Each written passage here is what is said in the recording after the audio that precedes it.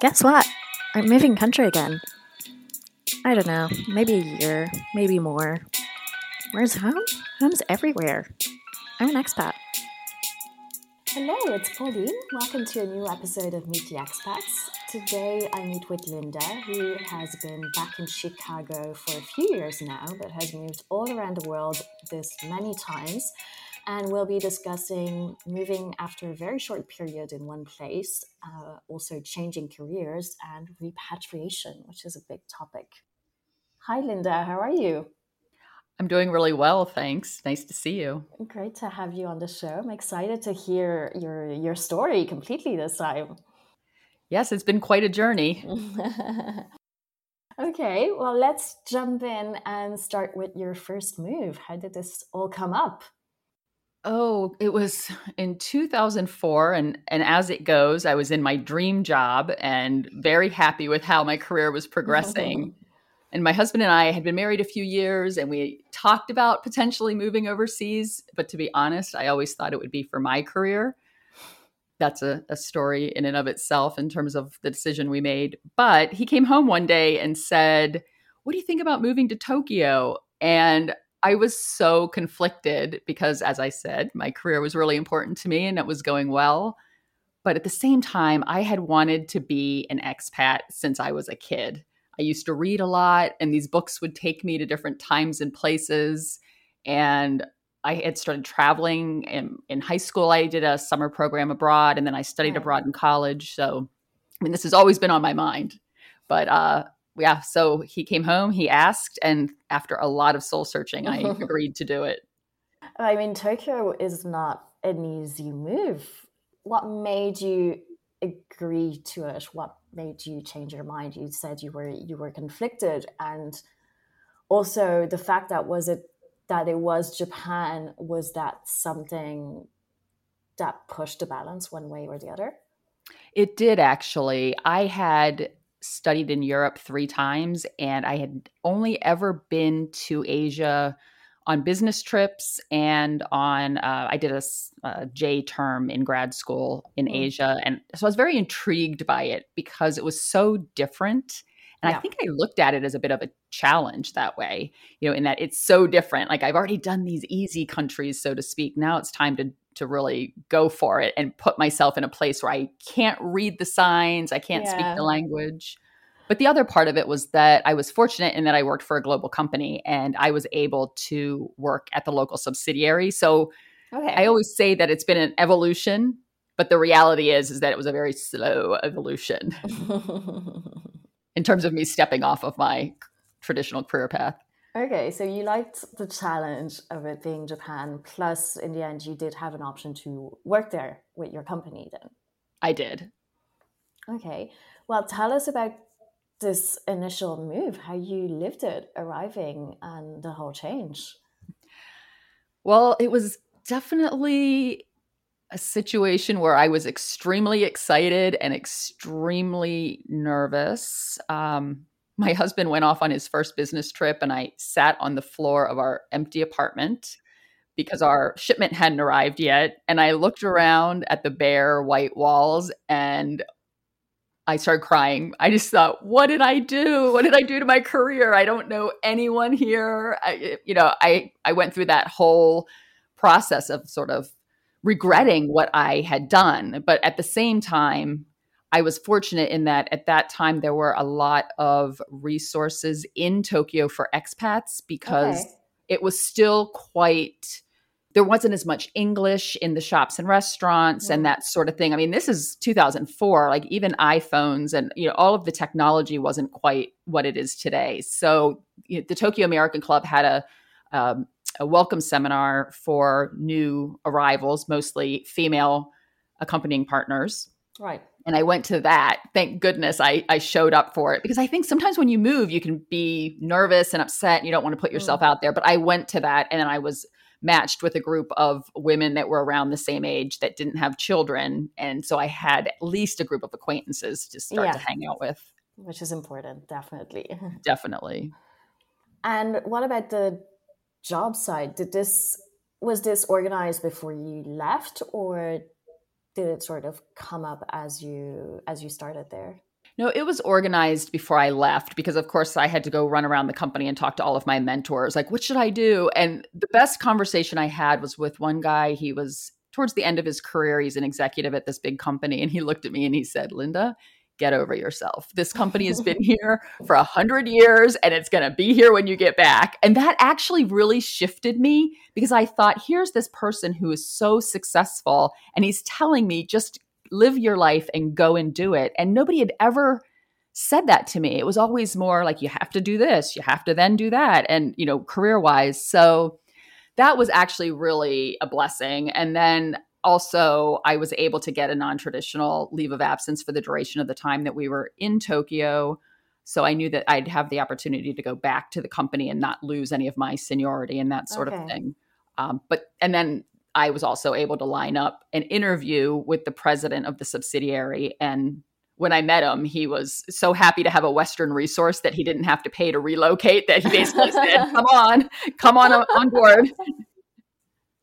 Nice. So yeah, everything did sort of fit in correctly to at least make it easier on the career side. And then, moving to Japan is always a struggle. I think there's no easy way to move to Japan when you're a Westerner. It's definitely interesting. But the funny thing is when I got to Japan and I met this group of people, the president of the subsidiary had wanted me to be a local hire. So he wanted me to sit in a cubicle in Japan and basically I would have felt pressured to follow the Japanese work style where you don't leave before your boss and this and that. Yeah. And again, I had some sort of a shift where I said, I can't do this. I didn't move all the way to Japan to sit in a cubicle. So I convinced him to hire me as a consultant and have me work on a project basis so that I could still embrace everything that was coming my way through my expat experience. Oh, wow. So that's really good, the way that you were able to make the job yours in the end. Right. Make them adapt to your needs. And I think it actually worked out for the best because I was able to sort of hop around the subsidiary doing different projects to figure out where I'd be a good fit and where I could add the most value versus if I would have taken a job with one specific division, it would have been maybe it wouldn't have worked out. I have no idea what would have happened. Okay, interesting. Okay, let's move on a little bit then. So you arrived in Japan, you made your network, you started consulting. And in our chat, you mentioned at some point in your life with your husband, you started moving every 12 to 14 months. I want to touch a little bit on this side. What happened there? How did this work? Yeah, that's a good question. So we moved. Every time we repatriated, we thought it was going to be forever. And this is the longest repatriation we've had at 4 years. And we actually moved house within Chicago just before the pandemic. So I feel like I'm just getting settled. We basically were following opportunities and, career opportunities and adventure. So we moved back from Japan the first time and my husband switched companies. So 18 months later, we moved back to Japan and I gave birth to our daughter 6 weeks later. So why back to Japan? Was he actively searching for an opportunity again in Japan, or it just? He wasn't searching, but he had an offer before we left Japan the first time and he turned it down, but then they came back. What about Yeah, so that's how it goes. But the problem is as he was negotiating, I was getting more and more pregnant. So I basically said, we have to make a decision because I'm going to have this baby in June, one way or another. And so when we moved back to Japan, we were happily there for another 3 years, but then the company pulled us back.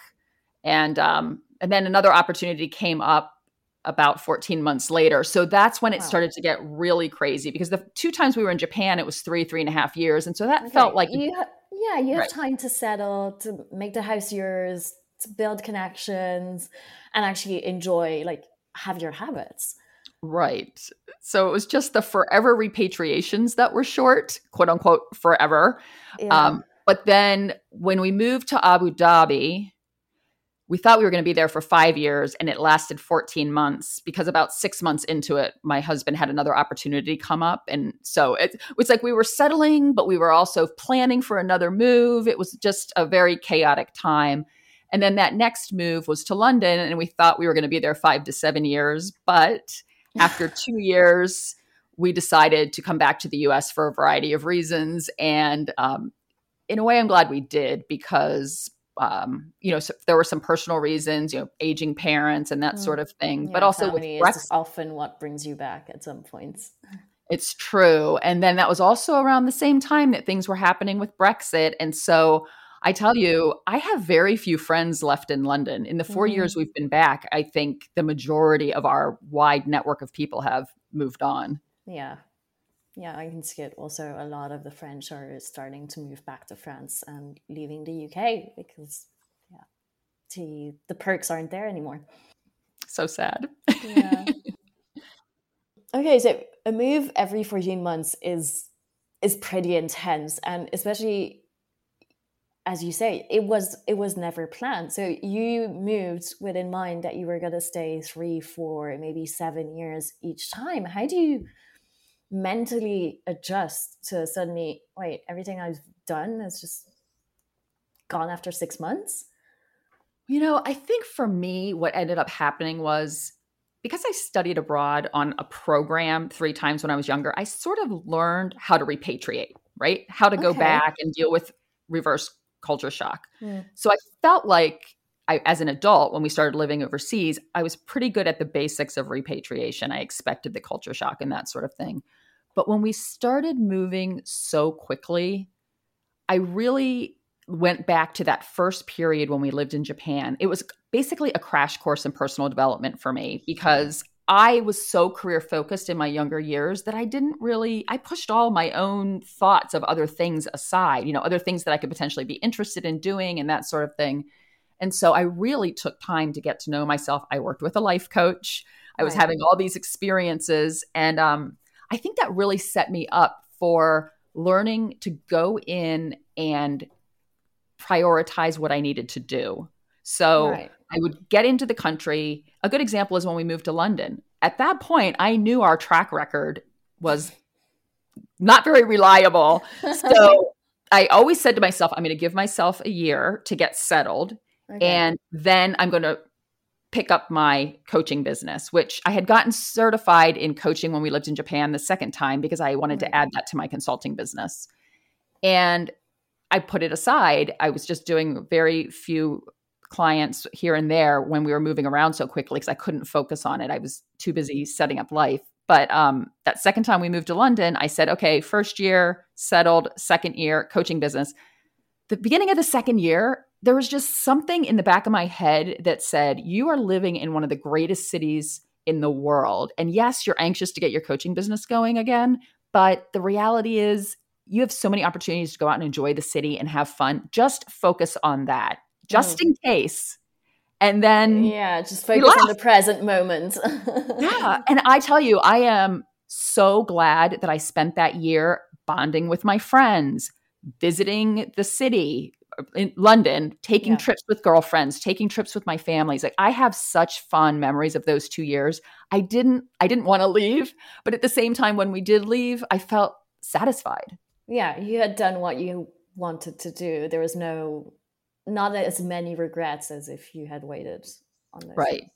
Because I did have regrets in Abu Dhabi because like I said, we thought we were going to be there 5 years and we got there and we got the house because we thought we were going to have all these visitors and we were furnishing it and this and that. And so I spent all that time furnishing and setting up and then we left. So I didn't get to do all the traveling and spend as much time with friends and that sort of thing. So I really learned a lesson from that. I feel like each move has added more and more to my mental tool set about how to live abroad. And I mean, what it's to prioritize when you arrive. Yeah, it's a tough call to make also, given that you can't be sure exactly how long you're going to stay. And there always is a bit of this piece of, well, make your home as soon as possible instead of spending that time in between where sometimes you don't make your home completely, saying, well, I'm going to leave in 6 months anyway, and you end up staying 3 years, but in the end you've never really built your really comfort home and never felt home. And then you come in saying, well, prioritize the network and don't necessarily focus on building the home, because if you leave It's a tough call to make. It is. And I'll tell you, I did create a home every time we moved because we've always worked under that premise of we're here for this amount of time. And if something changes, then we're going to factor it all in as we're making the decision. I mean, even the 3 times we repatriated to the US, we bought a house. Oh, wow. Yeah. Because like that's a whole process. Yes. I mean, it takes time, energy, and like mental investment. I mean, it is. And I'll tell you, when we moved back to Chicago, or we moved to Chicago after we were in Tokyo the second time, we bought a house that we knew we could leave empty if we needed to. And we wanted to do that because our daughter was 3. She saw Chicago as home. And we wanted her to feel like she had a home base. And we were moving to the Middle East. So we thought, if anything heads south and we have to leave suddenly, all of our precious belongings, our photo albums and everything is still in Chicago. Right. Now, we didn't end up selling that townhouse ever. But so for 2 things happened. One, we moved to London so quickly that we never had time to really think about it. But then when it was time to leave London, it was such a blessing to have that house to come back to, because I knew people, we made the decision, we didn't have to worry about it. I knew people that were actually in situations where they were losing their jobs. So they had to leave London. They had kids going into high school and they didn't know where the parents were going to get jobs. So they didn't know where to go. And I just felt so lucky that we had kept that base for our family. Yeah, you have a home base somewhere in the world that you can go back to if something goes wrong. And it made repatriating easier because our daughter was happy to come back here. She had gone to preschool here. And in the summers and at Christmas, when we would come back to Chicago and visit, we always re-upped with our friends. Like we would get together with people and hang out. So it was really a happy homecoming when we came back to Chicago. Nice. Yeah. Except, when you come back on home leave, everyone treats you like a celebrity. They're like, oh, you're here. I'm going to drop everything to hang out with you. And then when I came back and I was actually living here, no one's there. People were happy, but then it would be like, oh, yes, let's get together again. I can see you in a month. I'm quite busy now. I know. I think like repatriation is tough for that because we all have in mind that, people are going to be so happy to see us and it's going to be a big celebration. And you come in, it's like, oh, hey, great to see you. And it's gone. Everyone's living their life and you're back home sort of alone in the end. Now what do I do? And it's funny too, because it's like their lives have all gone on. Like my core group of friends had kind of scattered around the city because the kids weren't at the same school anymore. A lot of my friends had full-time careers that they had been building over that 6 or 7 years that I was gone. And they were further along and busier and whatnot. So our lives are very different. And I still have that same core group of friends, but I've had to treat this like another assignment in that I had to sort of reevaluate my friendships, the types of people that were interested in the same things that I am, and that sort of thing. Yeah, you do see a difference with the friends connections of, how people's paths have a bit evolved and, you reprioritize maybe different friends and different hobbies or tastes. Well, and I think it's mutual too, right? Both ways, of course. Both ways. And I'm the friend that they call when they're moving or if they're going on vacation to one of the countries I've lived in, so there's always a reason to reconnect, but it's definitely, I think when you repatriate, you do soul searching. Yeah. I don't know about you, but as I've moved around, my values have shifted and evolved. And so all of that comes into play. I think when you repatriate or any move, even if you're moving to a new host country, it helps to take some time to step back and think about like, who am I now? Who have I become and what do I want to do with that? Yeah, completely. You were saying a little bit earlier that you now have the basics of repatriation. How do you define them? What are they? Well, it's a bit cliche to say that I treat it like another leg in the journey, but I truly do. I mean, I do the same. Like when I came back to Chicago, I did the same things I did when I moved to London. So I start networking, who knows somebody that could help me?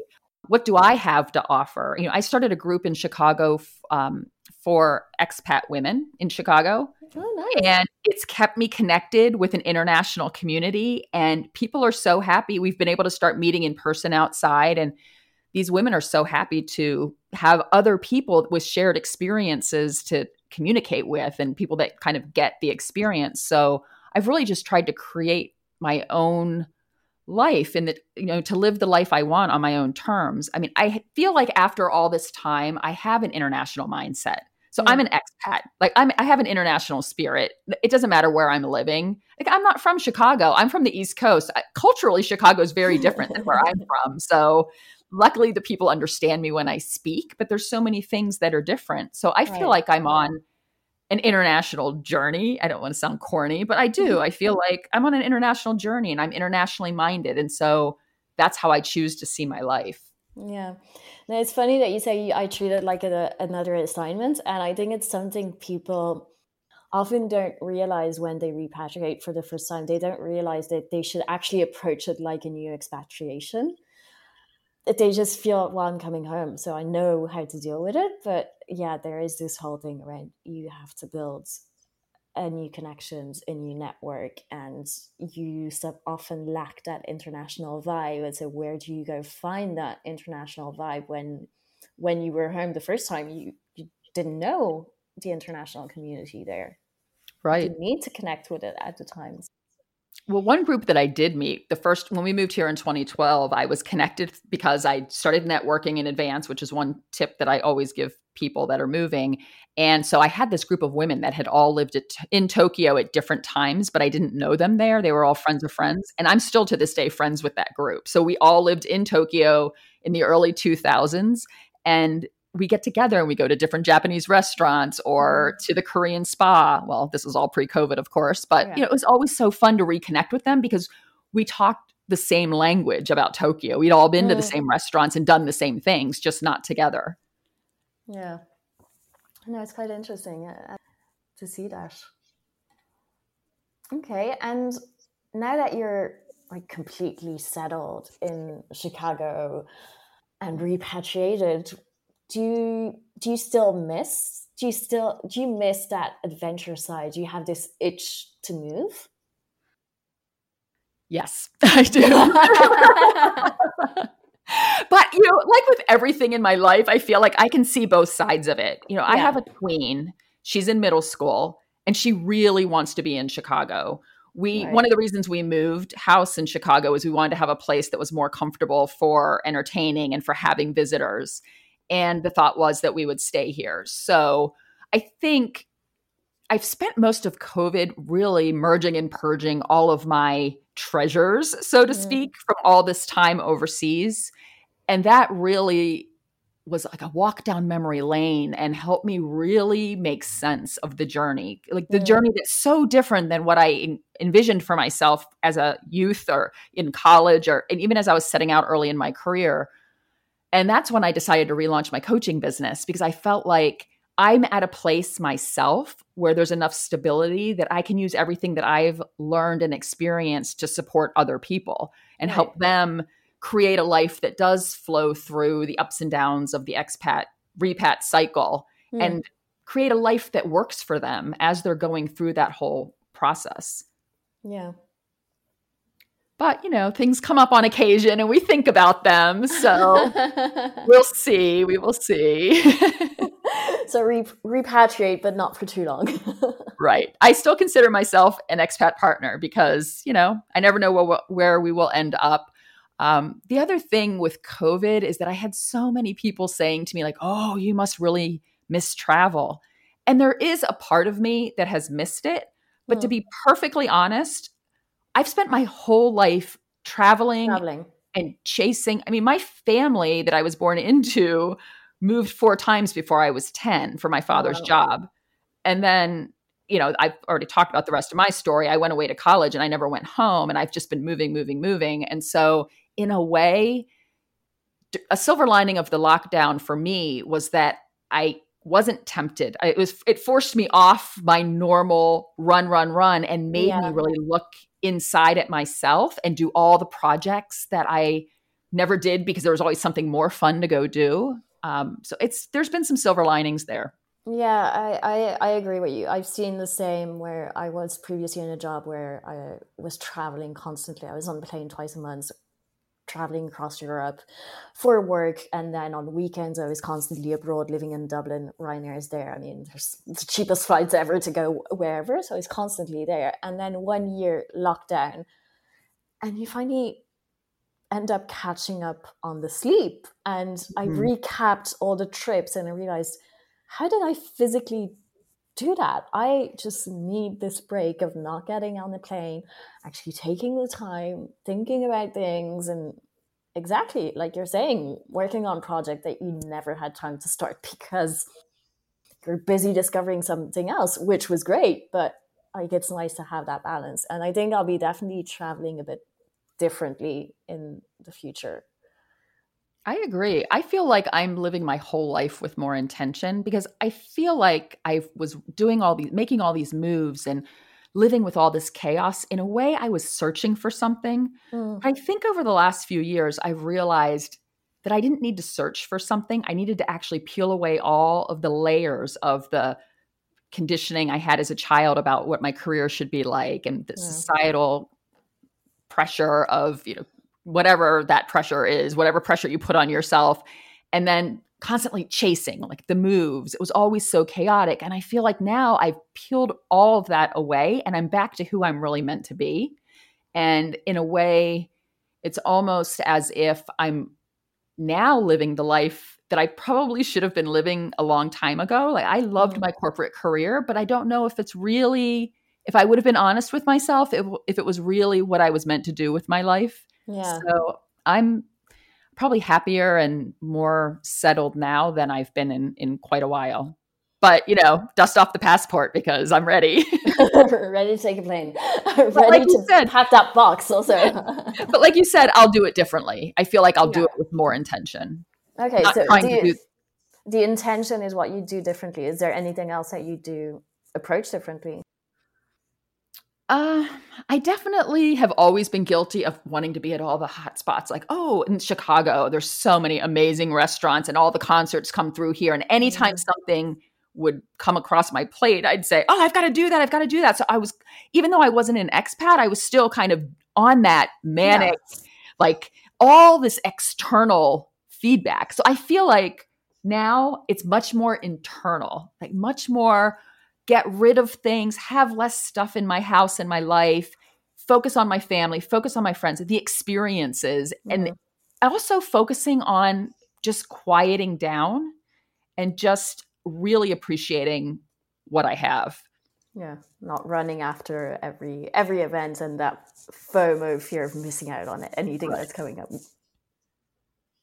Yeah, I have that. I'm there. I'd be living in 4 different places at the same time if I could. Like, I want to be here and here and here at the same time. I have to choose. I can't choose. No, I hear you. And I think having a child has actually shifted that for me because as much as I do think about myself and what I want, I think I also know what's right for her and what she's craving. And I think for at least now, for the next couple of years at least, it'd be nice for her to have that stability. Okay, nice. Okay, so tips for repatriation: take it as an assignment, build your network, and think about yourself. Definitely. I think the first 2 I talked about quite a bit, but I think the third one, self-care is so important, and it's how you want to define it. I think a lot of the expat partners end up putting everyone before them because the kids need help getting settled. The husband's busy in his career. Somebody has to sort of hold down the fort. So we forget about ourselves. But I think, there's so many things that are important to do, physically, get your move. I'm not going to say exercise because you have to do what works for you, but move, eat well, and think about, what are the things that you're tolerating in your life? Like if you suffer from backaches, then go get yourself a massage. It doesn't have to be a fancy thing, or if you're feeling lonely, like put yourself out there, make time to go get together with friends. It's really however you you're the only person that can define what self-care is going to work for you. Yeah. And then of course for me, I'm constantly reevaluating my values and figuring out like, how do I want to spend my time instead of just falling into whatever's easy and what's close by. So I think that's another important thing to do when you repatriate, because every time you repatriate, it's a chance to basically reinvent yourself. Yeah, you start from scratch. So you can be whoever you want, but you have to choose who you want to be. Right. It's always a tough introspection time also. Knowing yourself. Sure. Okay, nice. Very interesting. Let's move on to life in Chicago and the recommendations then. Sure. Well, like I said earlier, there are so many amazing restaurants in Chicago, so I could talk about that for a whole half hour. But my most favorite new restaurant is Nobu. Okay. And partly because we waited for it to open for a very long time and it finally opened right before the pandemic. But it takes me back because Nobu in Tokyo was always our go-to place with friends. We've celebrated so many birthdays and leaving parties, and the food, the menu, the Nobu classic menu doesn't change. So we actually went there last weekend with some friends from Tokyo who were visiting us. Oh, nice. And we ordered all of our greatest hits. It was a bit indulgent. So Nobu in the West Loop in Tokyo, or in Chicago. In Chicago, so Japanese restaurants. Yes. What type of Japanese? Like sushi or ramen or? Well, it's actually like everything. Peruvian California fusion, but they're known for their black cod, which miso black cod is so good. And they do rock shrimp tempura, which is amazing, and salmon skin hand rolls. And if anyone's interested, I'll email you my greatest hits list and tell you what to order. Okay. And I'll link the restaurants in the comments. Great. Okay. Favorite bar or cafe? My favorite cafe is a place called Florial, and I just happen to live around the corner from it, which is a bit dangerous, but it has a very homemade vibe. Like the coffee's excellent and the croissants are out of this world. Well, I don't know. If you ever come to Chicago, I'll take you and you can tell me. It's difficult to beat a French croissant. It's a very, it's a special place. Okay, nice. And last is your carte blanche. So any spot that you cherish. This is an easy one for me because there's a place called Alfred Caldwell Lily Pool. And it's basically a hidden garden in Lincoln Park. I mean, I lived in Chicago for, I think, 5 years on and off before I ever even found it. But it's basically a garden that it's sort of like Frank Lloyd Wright meets Monet's water lily pond. And it reminds me, I mentioned with the restaurant, like I'm kind of appreciating things at this point in my life that take me back. And it really reminds me of the forest that surrounds Meiji Shrine in Tokyo, because it's just a complete urban oasis. Like you're in the middle of the city, but you feel like you're out in the country. So I really like that. And the best part about this Caldwell Lily Pool is that it's part of the park district. So it's free. So it's nice that people can just go in and enjoy it and not have it be just a tourist attraction. Yeah, it's always nice to have that little sort of meditation or garden space. And indeed, in Tokyo, you have that where you suddenly have a park in the middle of this skyscrapers and it's completely silent and quiet in that place, which is pretty amazing how they're able to make that bubble in the middle of the city. Well, and it's true of this place too. When you walk through there, you will see people sketching, reading, and really using it like as public space should be used. It makes me feel like I'm at home when I see that. Sounds like a very sweet spot. Yeah, it's beautiful. Okay, well, thanks a lot. And last but not least, what is your expat song? So I'm picking Unwritten by Natasha Bedingfield. It was released around the same time that I moved to Tokyo, and the lines, "Live your life with arms wide open. Today is where your book begins," really speaks to me because I feel like we talked about earlier, every time you move, it's a chance to reinvent yourself. It's a chance to reassess your life, redefine purpose for yourself. And I think that song, in a lighthearted way, really speaks to that. Yeah.